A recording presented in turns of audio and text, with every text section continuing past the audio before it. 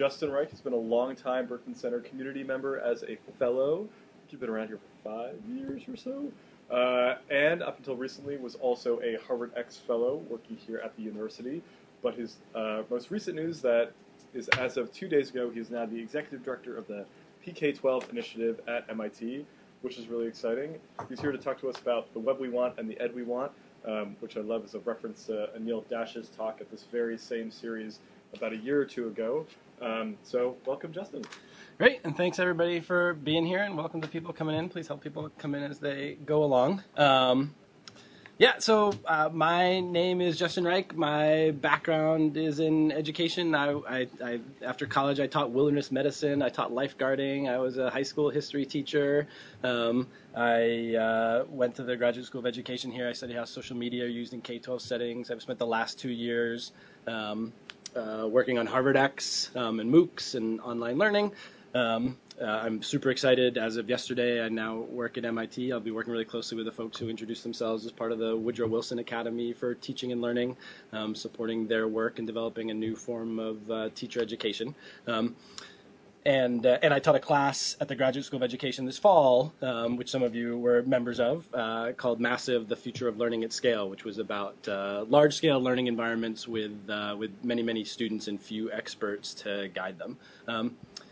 Almost every, there have been other times I've been lucky enough to talk at Berkman in which I've had, at least I've tried to have original or novel things to say. Almost everything that I'm going to say here is derivative of someone else's work. I feel like this talk is like really just sort of pulling together interesting things that other people have said and trying to tie them together. So I want to try to make sure I'm good about granting credit to all of those folks as we're going along.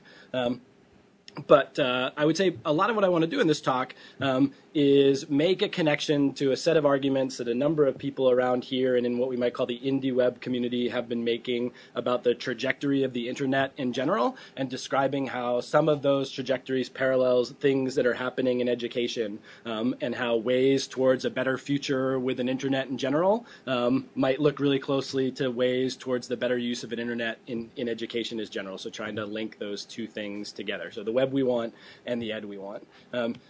So I tweeted out a couple of days ago, sorry if you missed it on Twitter, some homework assignments for people to do. It's fine if you didn't do them. There will not, in fact, be a quiz. But a couple of great reference points to go back to would be a talk that Anil Dash gave here a couple of years ago called The Web We Lost, which is very similar to an article that David Weinberger very conveniently just wrote like a week or two ago in The Atlantic called The Internet That Was.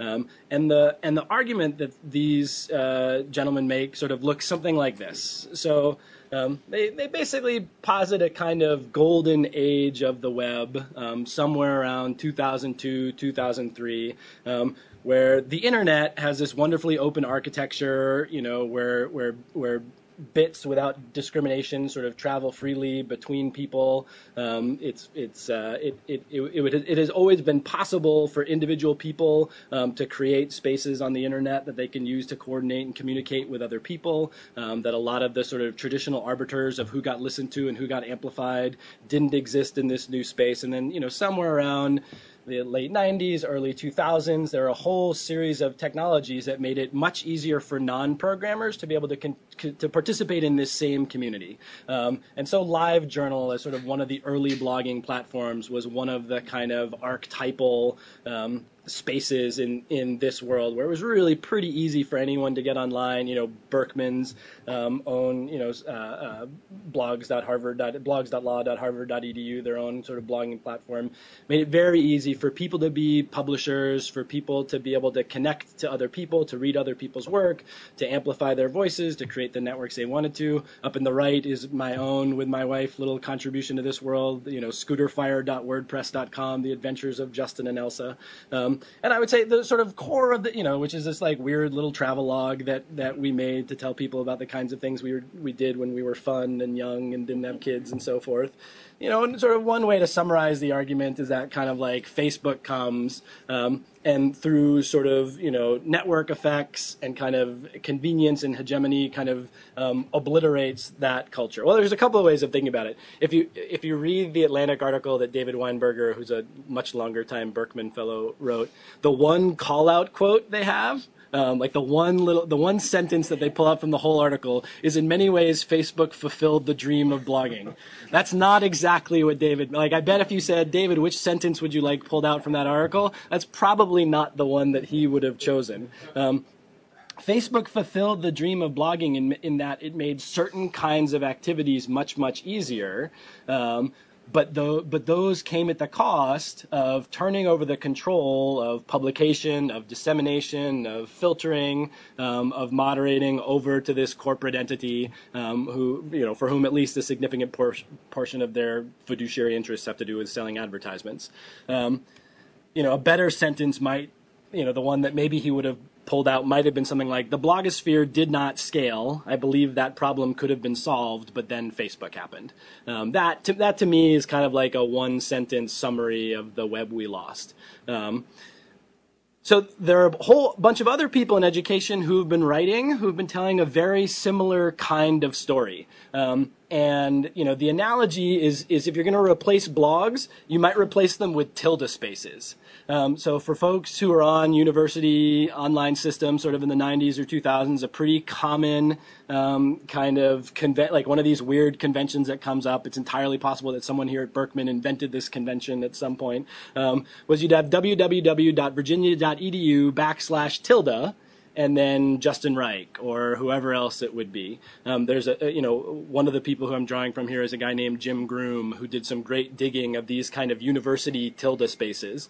And the university tilde spaces were idiosyncratic. They were not customized. Sometimes they were beautiful, sometimes they were ugly. They were always quirky. They were always kind of weird. But what they did was they gave the capacity for individual students and faculty members and groups and whoever else to kind of carve out and own their little piece of the web and to control that little piece of the web. If these slides are sent around, there's a great blog post from Jim Groom, who's at the University of Mary Washington, who has some more examples of these kind of tilde spaces. And Jim Groom and Alan Levine are two of the people for whom on the sort of education part of this talk, I'm kind of most drawing on their ideas. But the argument basically kind of is the same, that we had these really cool, idiosyncratic, individually produced tilde spaces, and then Blackboard came. And you could say that, like, in many ways, Blackboard fulfilled the dream of the university. But again, that's probably not quite, learning management systems offered a kind of scalability, offered an ease of use of doing some kinds of things that were powerful, but another way to frame things was that tilde spaces did not scale. It's a problem that could have been solved, but then Blackboard happened. Jim Groom sort of calls the last decade the lost decade of higher education technology, the lost decade of higher education IT. Like, we basically went down this sort of pathway with learning management systems, which a whole bunch of us hope we look back on and go, man, wow, wasn't that a dead end? That was really the wrong way to go. Now, certainly the problem that Blackboard was solving, the extraordinary complexity of building spaces on the web, was a real problem. Here's another document that Jim Groom pulls up, which is a 2-page document on web page creation at SUNY Oneonta, and you probably can't read it, but there are instructions of things like create all HTML directories, all HTML files should be named with the extension .html. You have to sort of like run this little bit of shell script in order to set everything to read access and so forth. And of course, as soon as you kind of mention shell script, you've got 95% of your higher education audience who's like, well, that's not really for me. But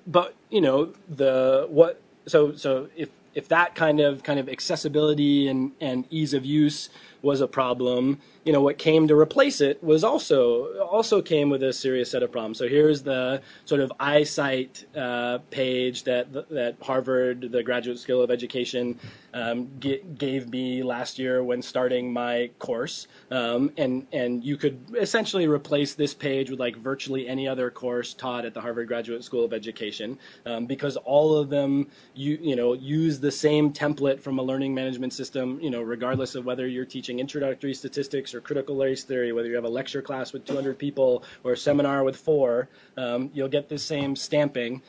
And there's sort of three features of it that I think are really important.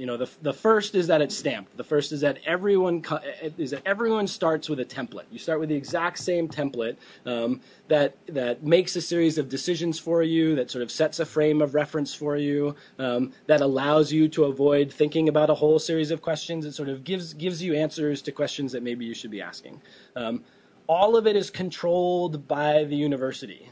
So when I use a learning management system, I say to my students, get off of whatever you were doing on the internet and come into my space and leave all of your stuff in my space, in the places that I create for you to leave it, in the ways that I create for you. And 99% of this is something like, I'm going to ask you a question that I came up with, a Wednesday night before class, and you're going to give me 67 of the exact same answers to this question.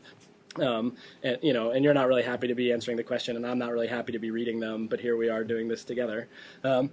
And in the unlikely event that there is sort of kernels of wisdom and genius that are produced there, they live inside this locked walled garden that other folks can't get access to. And then in most cases, 3 to 6 months after the course runs, or 12 to 18 months after the course runs, it's all destroyed. It's all wiped clean to make room for the next group of people. That's a sort of extraordinary statement to make to students. We want you to create an intellectual effort that we promise you will delete within 15 months, that we promise you will be gone. What kind of intellectual effort do we expect people to expend on something that we tell them will no longer exist? But the one thing that it does really well is sort of serve this coordination function. So the thing that it does, that these learning management systems do really, really effectively, is you've got a whole bunch of people in class, and you want those people to interact with each other, and you want those ideas to interact with each other. And ththese walled gardens create a sort of relatively easy space for all of this to happen. Probably, as most of us know, from the, I think, almost everyone who gives a kind of the web we lost talk has to do the kind of perfunctory, but I also use Facebook part of their talk, in which I say something like, yes, I use Facebook. And in fact, I no longer maintain the adventures of Elsa and Justin, and instead I take little quips about my kids, which are not nearly as interesting as what the adventurous parts were, and I put them on Facebook, and all my friends can relatively easily see them, and they get disseminated and so forth. And that coordination function is fulfilled by these walled gardens, but at all of these other kinds of costs. So a big thing that I've been interested in, and we'll try to talk about for no more than 10 minutes so we can get on to talking with one another, is sort of, what would systems look like that allowed us to have that kind of coordination that learning management systems provide, but without being stamped, without being controlled, and without being destroyed unless students want them to be destroyed. And I tried to get a sort of tweet length, sort of summary of what those systems looks like, and here's one attempt at that. But the core idea is that students should own their means of production, and that the main function of technology is to connect students to each other and to each other's work, but while maintaining student ownership of their online identity and their online creations is kind of the central principle organizing the learning environments that I want to create. So this was the official tweet of this talk, if you want the 140 character version of it. So I taught this class called T509massive.org and tried to create a technological infrastructure that would enact some of these values, that would try to enact parts of the ed that we want. This is what the home page looked like. I think when the talkie part is over, we can actually go in and look around. And of course, all of you on your phones and whatever else are free to jump onto T509massive.org and look around and see what's there. But hopefully it looks, just on the face of it, kind of less canned, less generic, less stamped than other things. And here's the basic philosophy of the learning environment. Every student should be able to create their own online presence. They should be able to create that online presence, ideally using any of the tools that they were using already. So if people communicate to the world on their own blog, they should be able to keep doing that, if people use Twitter, if people use Instagram, if people use whatever else, if they want to develop new capacities, if they want to learn how to start a blog or learn how to start a Twitter account or other kinds of things, I should help them do that.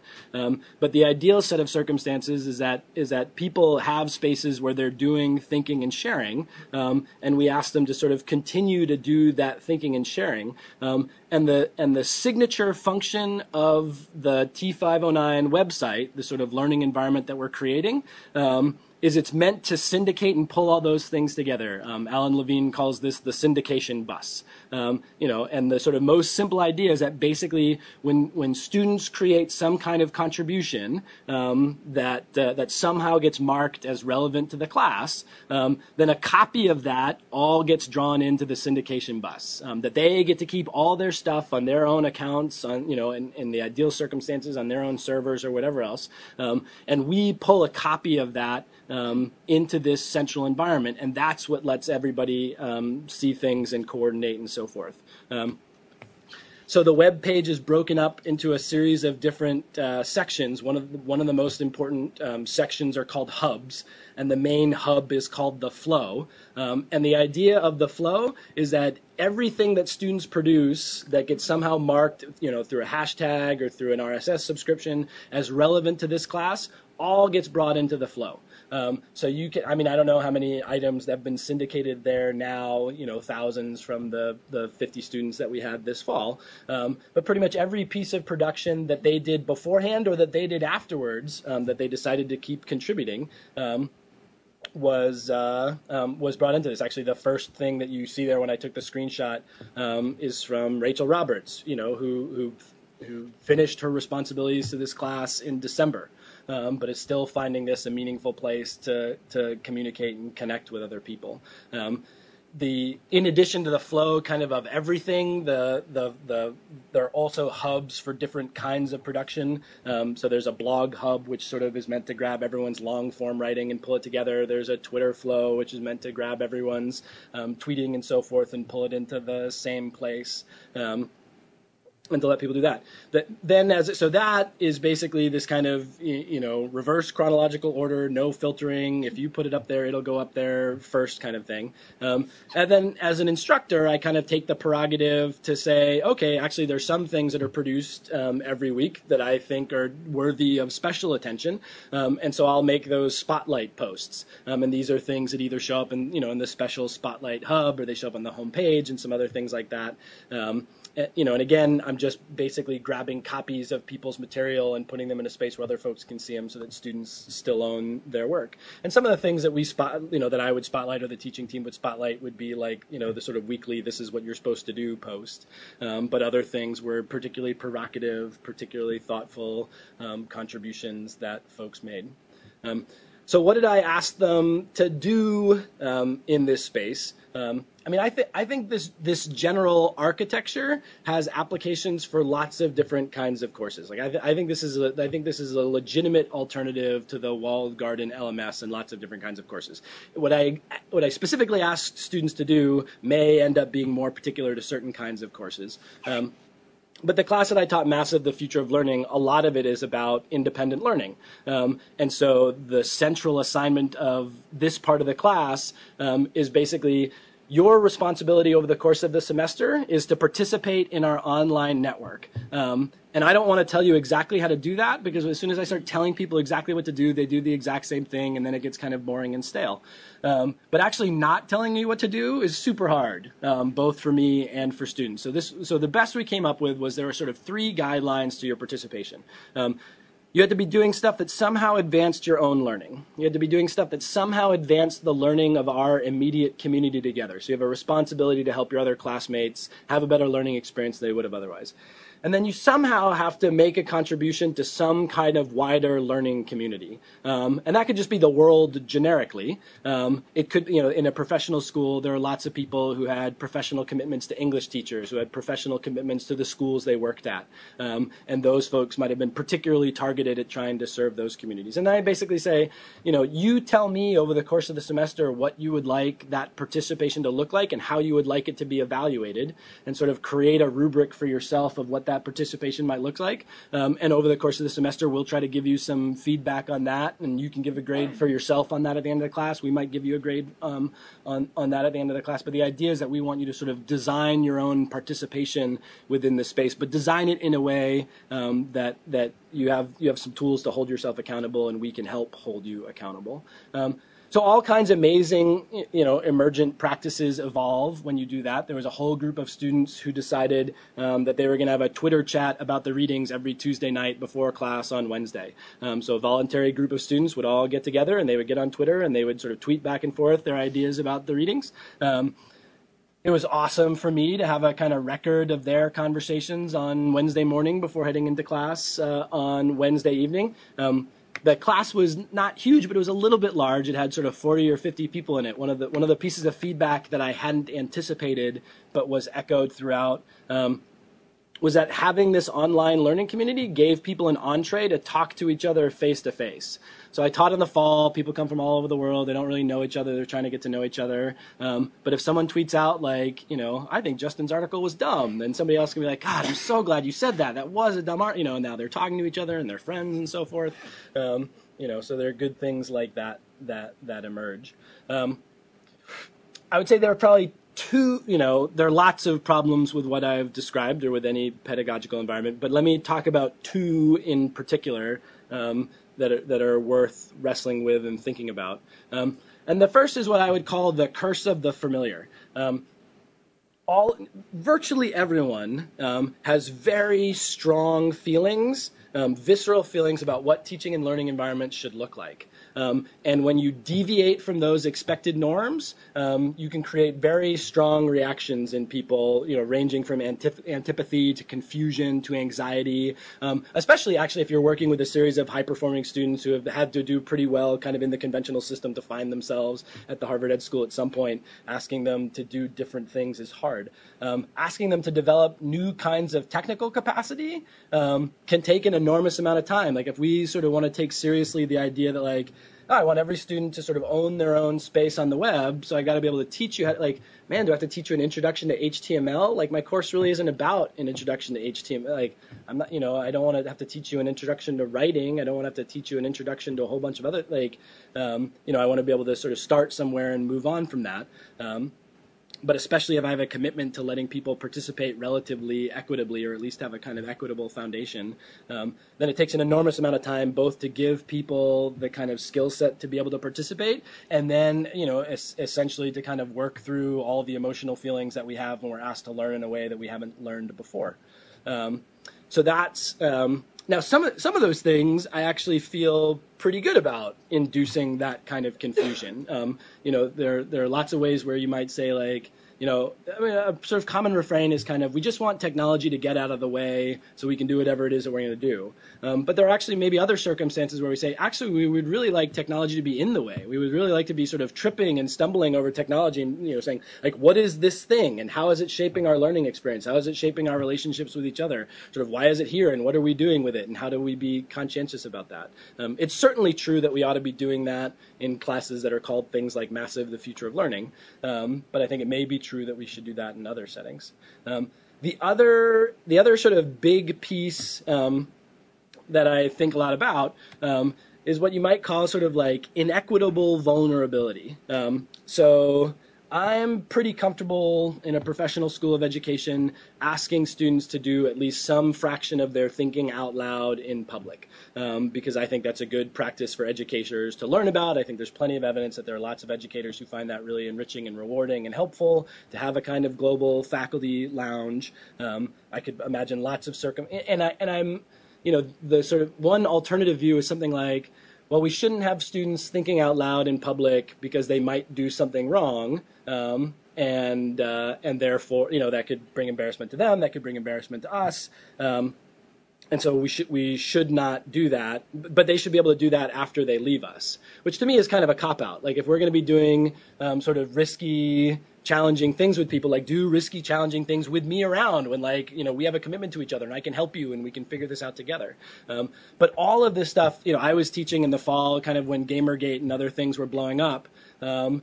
it became immediately very powerfully, viscerally clear to me that the kind of that the vulnerabilities that people experienced were inequitable. That if someone were to get embarrassed, if something were to blow up, it would blow up differently for women, for people of color, for people in vulnerable circumstances than it would, for me, living life on kind of the easiest difficulty setting. And so. I know much less about how to get around that, especially in this particular context where it's very easy to describe sort of all of the terrible things that might hypothetically happen to you if you share your thinking out loud with the world. It's actually much harder to describe the benefits without having them experiencing it for some time. So if you sort of start a conversation about learning online and in public, with there are these weird nebulous things which maybe you might experience if you do it for a while, and here are all these sort of high profile terrible things that might happen. That's not a very it's a difficult introduction to try to get people into a community with, and so that was sort of one of the things that I inelegantly wrestled with within this. By closing, I should say here's a couple of kind of parting thoughts before we turn to more of a conversation. One is that the system that I built was built on WordPress. It was built with a plugin called Feed WordPress. There's a guy named Alan Levine who's written sort of extensive guides about how to build this kind of infrastructure. It requires some technological skill, but not necessarily if you can manage a WordPress site, you can probably figure it out. But there are definitely organizations and nonprofits and for-profits that are out there who are trying to build infrastructures to make this possible. So one really cool one is called Reclaim Hosting. Reclaim Hosting came out of an initiative at the University of Mary Washington called the Domain of One's Own. And the idea was that every freshman at the University of Mary Washington would get their own domain. They would get their own URL, they would get their own server space. We would say, as we induct you into this community of learners, you should have your own space to create a digital portfolio, to communicate with each others. And University of Mary Washington said, and the people doing it said, this is such a fabulous idea. We actually ought to be able to build this infrastructure so it's sort of turnkey and anyone can do this. So Davidson College, a small liberal arts college outside of Charlotte, is one of the folks who's just signed on to Reclaim Hosting. There are plenty of other places as well where basic, your freshman package is, you get an email, you get a dorm room, you get sheets for the extra long bed, and you get a URL, which I think is great. There's another a group of folks coming out of the indie web community that have built a platform called Known. And Known is a publishing platform that's sort of, the way I think about it is instead of having one, it's a Tumblr site that instead of having one publish button, it has as many as you want to as many different places as you want. So you can say for this post, publish this to Twitter, publish this to Facebook, publish this to the discussion group in my learning management system that's sort of in that walled garden, publish this to my own blog, publish this to wherever else. And you can, with any post, choose amongst all of those different things. So you could say, man, this thing that I wrote that was due for an assignment is totally awesome. I'm going to send this into the closed part of the class, but I'm going to send it to the open part. It would be really great for my friends, so I'm going to send it to Facebook, or it would be really great for my working community, so I'll send it to Twitter or whatever else. I'm almost positive that I'm going to replace a fair amount of the infrastructure that I had students sort of build on their own with some of Known's tools when I teach the class at MIT again this spring. So I do think, while a lot of what I've described, I do think there's a balance between all of us sort of individually figure out how to build this ourselves and how we can build platforms and systems that have these values baked into it, that have the values of giving students control of the means of their production and letting technology connect to these folks. So the last image I'll leave you with is this is a post that popped up in the flow as I was looking at it on June 25th. So this was 2 weeks ago. So this is one of my students who had a post called Starting Again, where she found another online learning community that she wanted to participate in. And this was the first exercise in that online learning community, which was to make, they called it an unmaking introduction. But the learning experience she had in that course also still was getting sort of fed into our learning community, so we can see her activities persist and move along. And to me, that's exactly sort of what I hope can come out of this. And I think the kind of contribution to the indie web conversation, which is that, part of creating the web we want involves helping, train a generation of people who use the internet and use the web to at least have experience with environments with environments designed for learning that embody the kind of values that we would like to see in a globally networked world. And so I think education, and all of you here who are teachers or are going on to be teachers, maybe one way to conclude is I think students learn more from who we are than what we tell them. They learn more at least as much from the environments we create for them to be in as from whatever we tell them to do or whatever we tell them within those environments. So I think who we are and the spaces we create for them are super important. So that's a dump of things for you all to think about and chew on. And we've got 45 minutes if we want to chat about them. Why don't you all, rather than having people pop up hands at once, why doesn't everybody sort of turn to your neighbor and chat for, if you're little groups or whatever, and chat for a couple of minutes about like one question that you might want to ask, or one thing that you thought was ridiculous, or one point that you really want to make sure that you take away from this, and we'll let people sort of debrief among themselves for a little bit, and then we'll come back together. Does that sound good? Ready, go. One of the great things about being a teacher is whenever you get bored, you just make everyone stop what they're doing and like come back to you. Which if you try to do as a student in class is not received very well. You can't as a student be like, actually this activity isn't interesting. Why don't we do this other thing I want to do? But as a teacher, you can totally do that anytime you want to. And so that's pretty fun. I would love to hear some thoughts that folks back. Why don't we try to just have a couple of people make some comments and respond to each other's comments, and I'll try not to talk for 5 or 6 thoughts, and then I'll jump in with some summaries, and we'll go from there. So some questions that people had, things that they thought were problematic or ridiculous, things that they were excited about. We can read some of the things off the Twitter feed. But you all were talking very animatedly, so there must be good. So I don't know if it's important enough for you, but I want to come back to something you said at the very beginning, and I think I can phrase it verbatim. You said, Facebook happened. I don't believe that really happened. It fulfills the market vacuums that existed. And if we did not,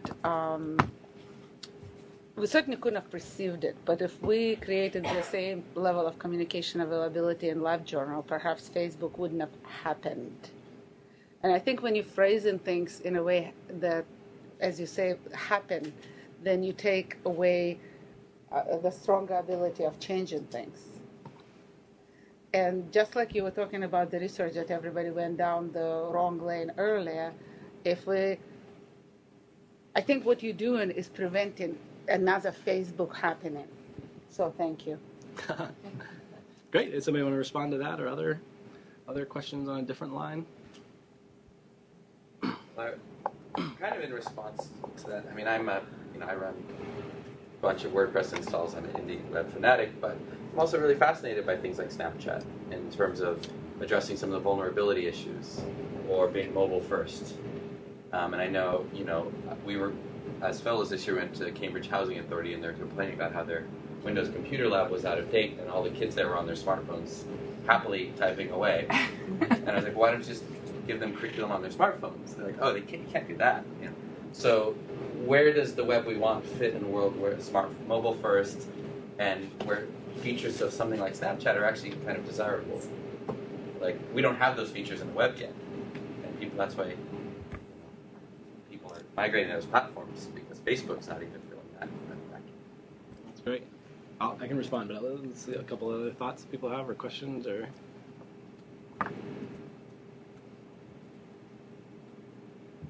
Harry, I know, had some good questions online. What were yours? So I don't have the indie web nostalgia at all, having lived through it. I found it very exclusive, very male, very discouraging to others, and I think it's a little bit of the argument of it was so cool till everybody showed up. So, but I have some theories on why the blogging, the great and important work that the open web did, failed. And the 3 things I always think of that fall down are on standards. So it was really hard to get interoperability, to Paul Free's point. 2, technical debt. Systems like iSites and a lot of these bespoke, like Berkman blogs before they went to WordPress. And 3, the pain of production level tasks. I worked on an Ars Digita community system, which was a really early Tickle-based open source community platform that could have been a Facebook, but nobody wanted to build the damn installer. nobody wanted to make it easier for those, the pain of the production level tasks. So I feel like there are elements of those communities that didn't deliver. To your point of Facebook just happened. So how do you retain the good parts, but also deliver the excellence, which so we're not just all swimming in a sea of marketing algorithms. Mm-hmm. So we're actually able to maintain some of the open stuff. Very good. Other responses to that, or other questions or thoughts?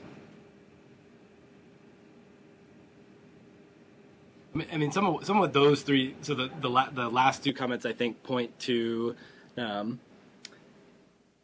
this kind of, if the web we lost sort of frames things as like, here's the golden age and here's the new thing that came along that's not as good, a more complicated story might be something like, well, both of these things have some virtues, and so how can we start sort of combining and putting some of these virtues together? How do we take the values that we care about from the open web, and how do we instantiate them, in systems that are easier to use than some of the original versions of the open web were, and actually take advantage of, part of your point of Snapchat too is like, well, here's something that the open web didn't imagine. Here are some places where these walled gardens are super helpful, and we could imagine them as super helpful in educational settings. And so how do we incorporate that? I mean, that's certainly why I'm super excited by the organizations that are trying to make a go. Reclaim Hosting is a nonprofit, but known as a startup and an incubator. And there's lots of things that they're trying to do in that incubator, but I think they see education as one kind of key piece to that. And there's a whole lot of production level tasks that conceivably they could, both on a system level, the idea, Reclaim Hosting has done a great job of that, like push a few buttons and everyone has a domain. It's somewhat more difficult than that, but it's much less difficult than saying, and here everyone is the 3 pages on how you make your own domain, and if you have problems, come see me. And then Known is trying to solve a lot of these problems of sort of how do we publish things, and I think actually trying to, take advantage of the fact that we can give people a wider range of choices, that we can say, you want to publish something that's only going to go to this community, to some extent via Snapchat, like, great, let's do that. If you want to publish it to multiple communities in different kinds of ways, let's do that. But the sort of core values that are animating the architecture are these pieces of student ownership and of student ownership, of choice, and of the capacity for openness.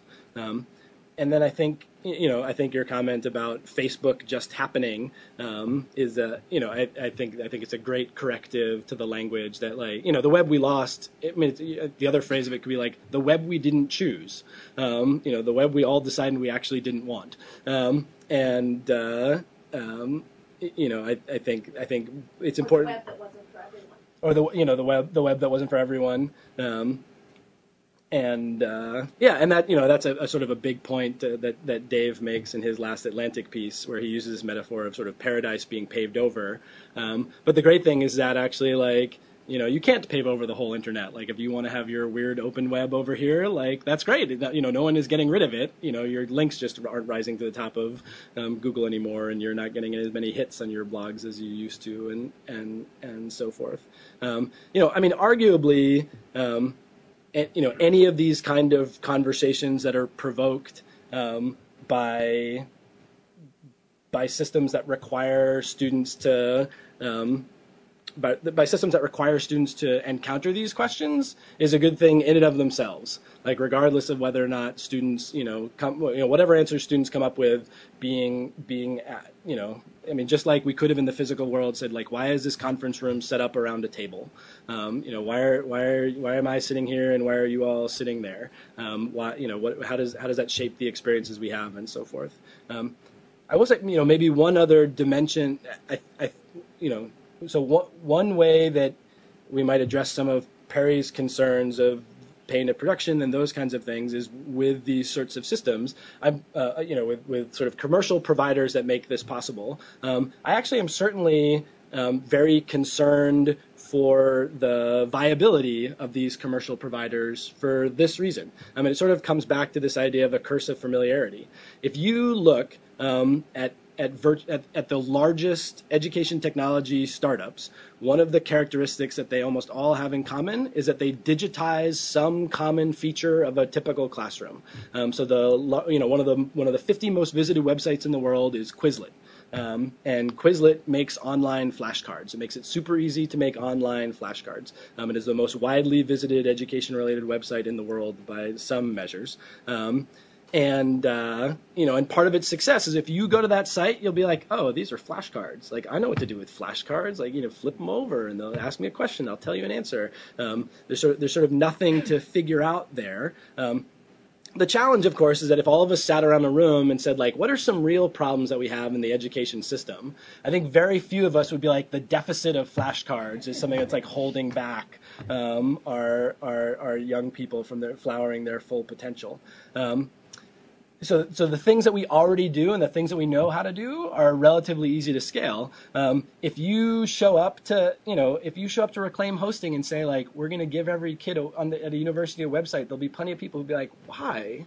What's the point of that? Or if we said, I've got this publishing platform where like students can own their own material and they can syndicate it to different kinds of places, and be like, but there's nothing in my educational experience that looks like that. Why would we need that? And so if you want people to adopt these technologies, if you want people to adopt these pedagogies and the technologies that are sort of integrated with them, then you need evangelists like me who are like going around in rooms of 40 people at a time and being like, sort of, this is how this looks and here's why you might want to try it.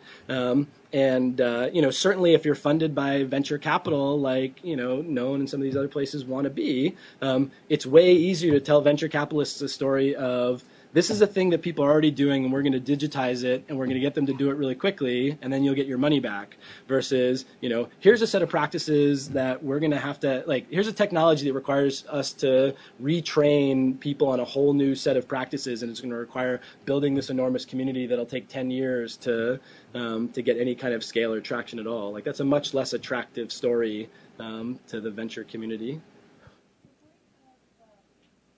Giving everyone a website and people saying why. Like, I think that maybe that's more possible. I mean, I think it's obviously more possible at a higher education level, but then standardization really gets in the way, maybe. When you get down into the lower, because maybe it doesn't make sense for every 12-year-old to have a website, but it's really, it seems like it would be really hard to give, in a public school, say, oh, here you guys have the choice of having a website, because it's either, it seems right now that it's really all or nothing. So could you talk about how that could be more complicated at lower levels of education? Yeah, certainly. So anytime we talk in education, there's probably a spectrum of things that we, you brought up the 12-year-old, and we say I bet just about everyone in the room would agree, like, no kindergarten needs their own website. Maybe there might be some takers. Huh? All right, so maybe we go down to so there'd be at least so the distribution will look one way at kindergarten, the distribution will look the other way at high school. We'd say, man, like, when you're getting ready for college, maybe it would do something. We might be able to agree on a principle, like, by the time someone leaves a system of schooling, it would be awesome if when you Googled their name, if when a student Googles her name, she's super proud of what she sees. Like, that might be a principle that a bunch of us would be like, oh, that might be, sort of one thing that we think might be kind of cool. There's no doubt that in educational systems,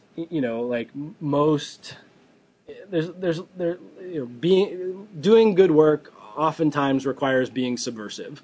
And there's something that's sort of subversive about this, but about lots of other things that people are trying in K-12 education. I'm pretty optimistic about saying that the best place for students to learn how to participate in all of our different communities, our academic communities, our social communities, our civil communities, is when they're in school and when they're with us. And we probably, and so I think school might be a really good time to have students, set up their own website, set up their own domain, a lot of what we're doing in computer classes now is teaching them how to use Word. I would stop teaching PowerPoint to every single child in the nation and replace it with, start your own WordPress blog in a heartbeat. And we have time that's devoted to both of those kinds of things. Allison has some, yeah. As I teach web design at the high school level, and we use WordPress, they learn how to use it. And one of the first things we do at the beginning of the year is we talk about when you get Googled, what comes up first. How do I control that they all have a page on my WordPress class blog, and they're all responsible for what goes on there. So it's like a good portfolio for them, and they also learn how to use WordPress. But again, it's the high school level. They are under 18, but it's part of the class that they're on this site and they learn how to do this stuff. So I do think in some situations you can do it if it's part of the class. But plenty of other teachers have class blogs that aren't teaching web design. So but I do understand if you're getting down into middle school and younger, it can be a real challenge. But I think at least at the high school level, you have a little bit more leeway to do that kind of thing. I wonder about, I mean, I would hate to see the kind of stuff I would have made at 12 or 13 still available on the on the open internet. And in fact, occasionally I find bits of my old live journal and kind of, step back in horror. I wonder what the role of things like pseudonyms are, and giving youth an opportunity to control.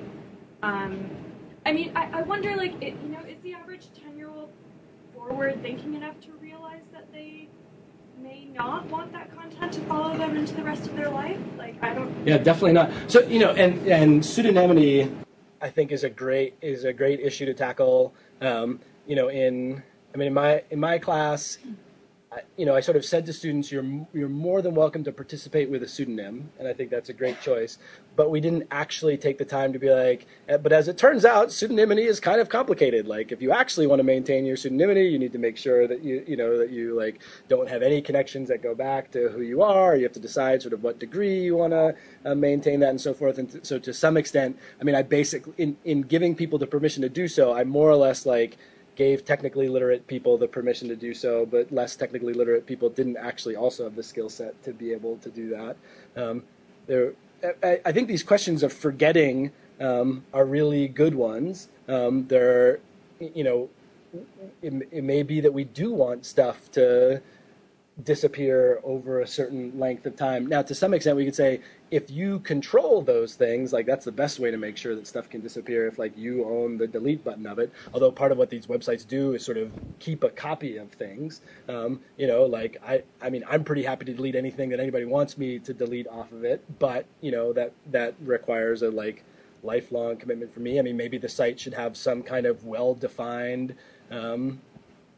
sunset. Maybe we say this is all going to be on for 10 years, or maybe for students in a professional, maybe if we did these kinds of things with middle school students, we say, things are only, I'm going to delete every copy as of your middle school graduation, and then you decide what you want to keep or what you want to delete or whatever else and so forth. But I think these questions of, what we ought to, they're real virtues to remembering. They're real virtues to being able to say what you create is not just a paper you're going to turn in, have me look at, have me scratch a couple comments on and put a grade on the top and then hand back to you for you to throw away. But in fact, this is something that you can put on the web and people in the world can see it.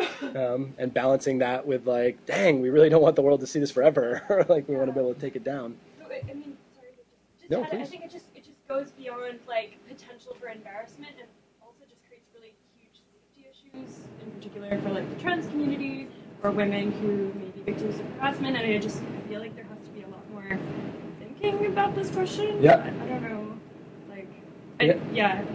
Anyway.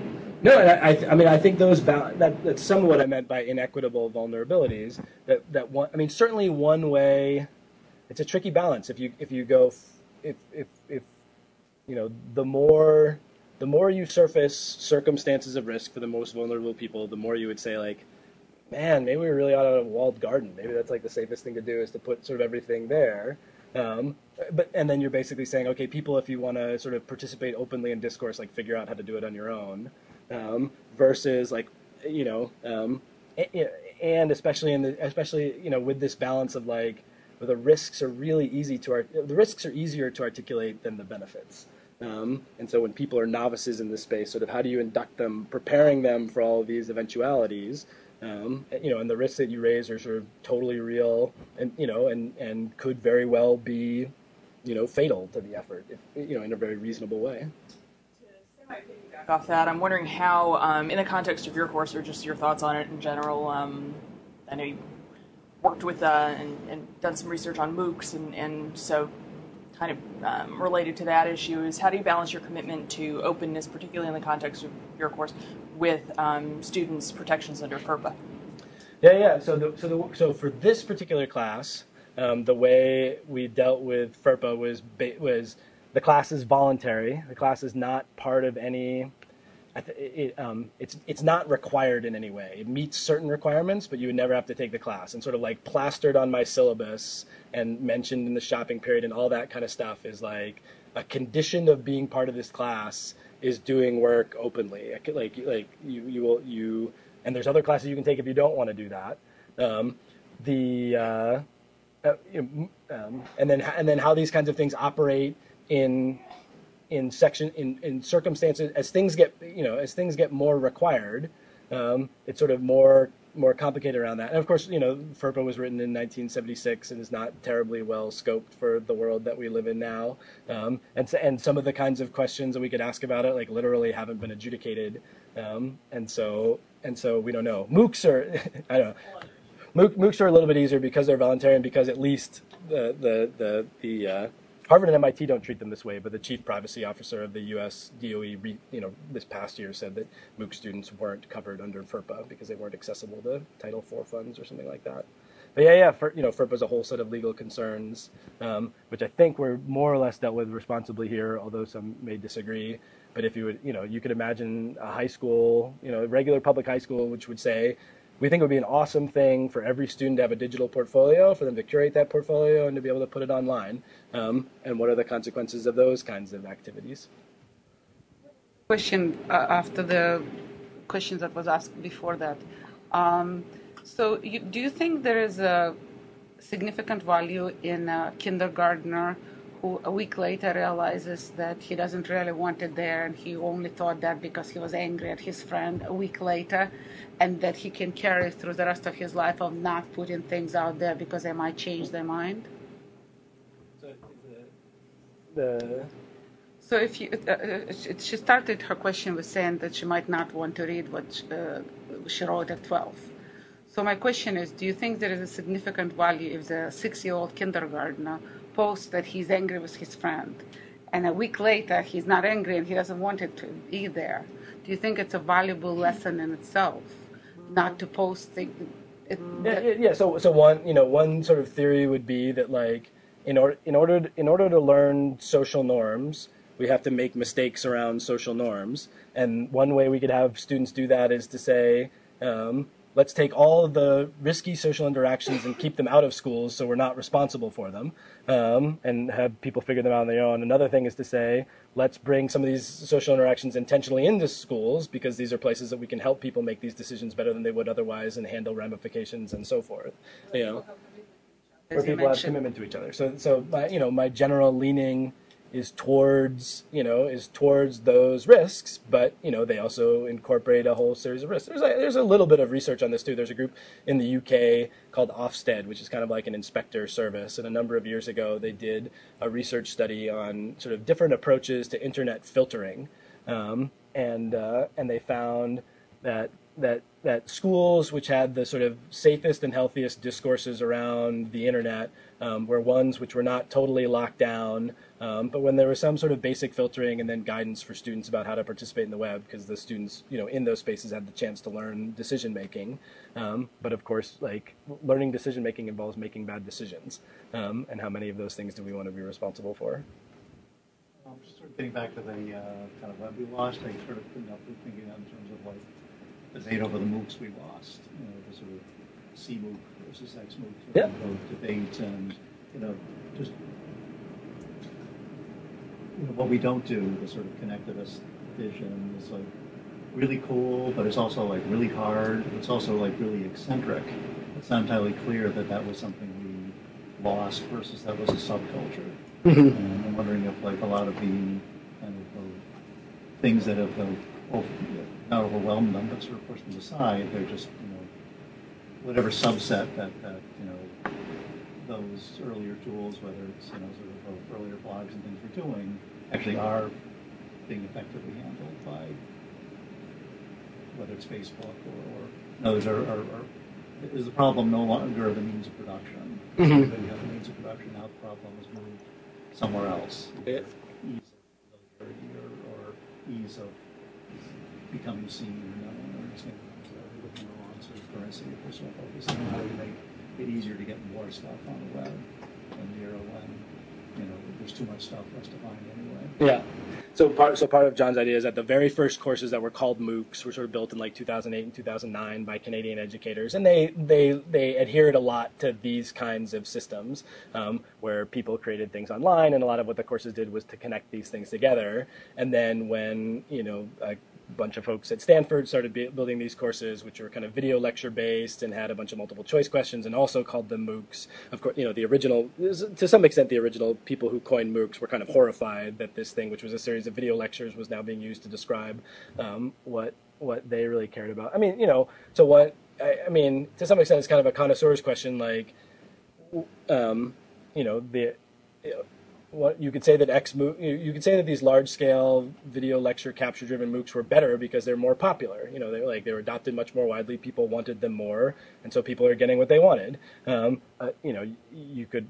I mean, I think the people who are advocates, and the sort of like the connectivist learning environments are good for the weird subcultures who like those kinds of things. But what most of our want in our education system is like someone to tell us what we should know and to ask us little questions to see whether or not we know it. And so the response to that is something like, it means this idea of the curse of the familiar. The argument against that is sort of like, we don't have optimized. We have education systems that are optimized for our comfort level and optimized for our familiarity, but not optimized for the richest learning experience that we might be able to have within them. And if that's true, then getting people to do, then we face this challenge of trying to get people to do new kinds of things that both feel awkward, feel anxiety provoking, take more time, conceivably take time away from sort of the core content of the kinds of things that we're trying to learn.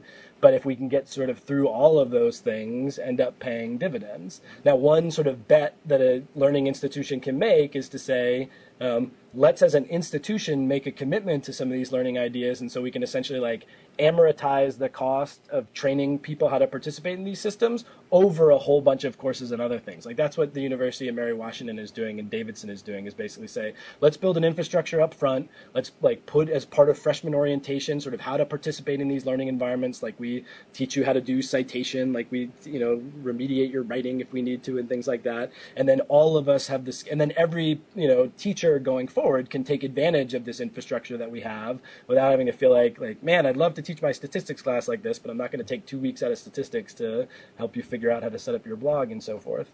And I think there are plenty of high schools that are taking similar kinds of approaches of saying, let's teach people how to participate in a networked learning environment early on, and then we can all take advantage of having taught people how to do that at the beginning. So I think there are some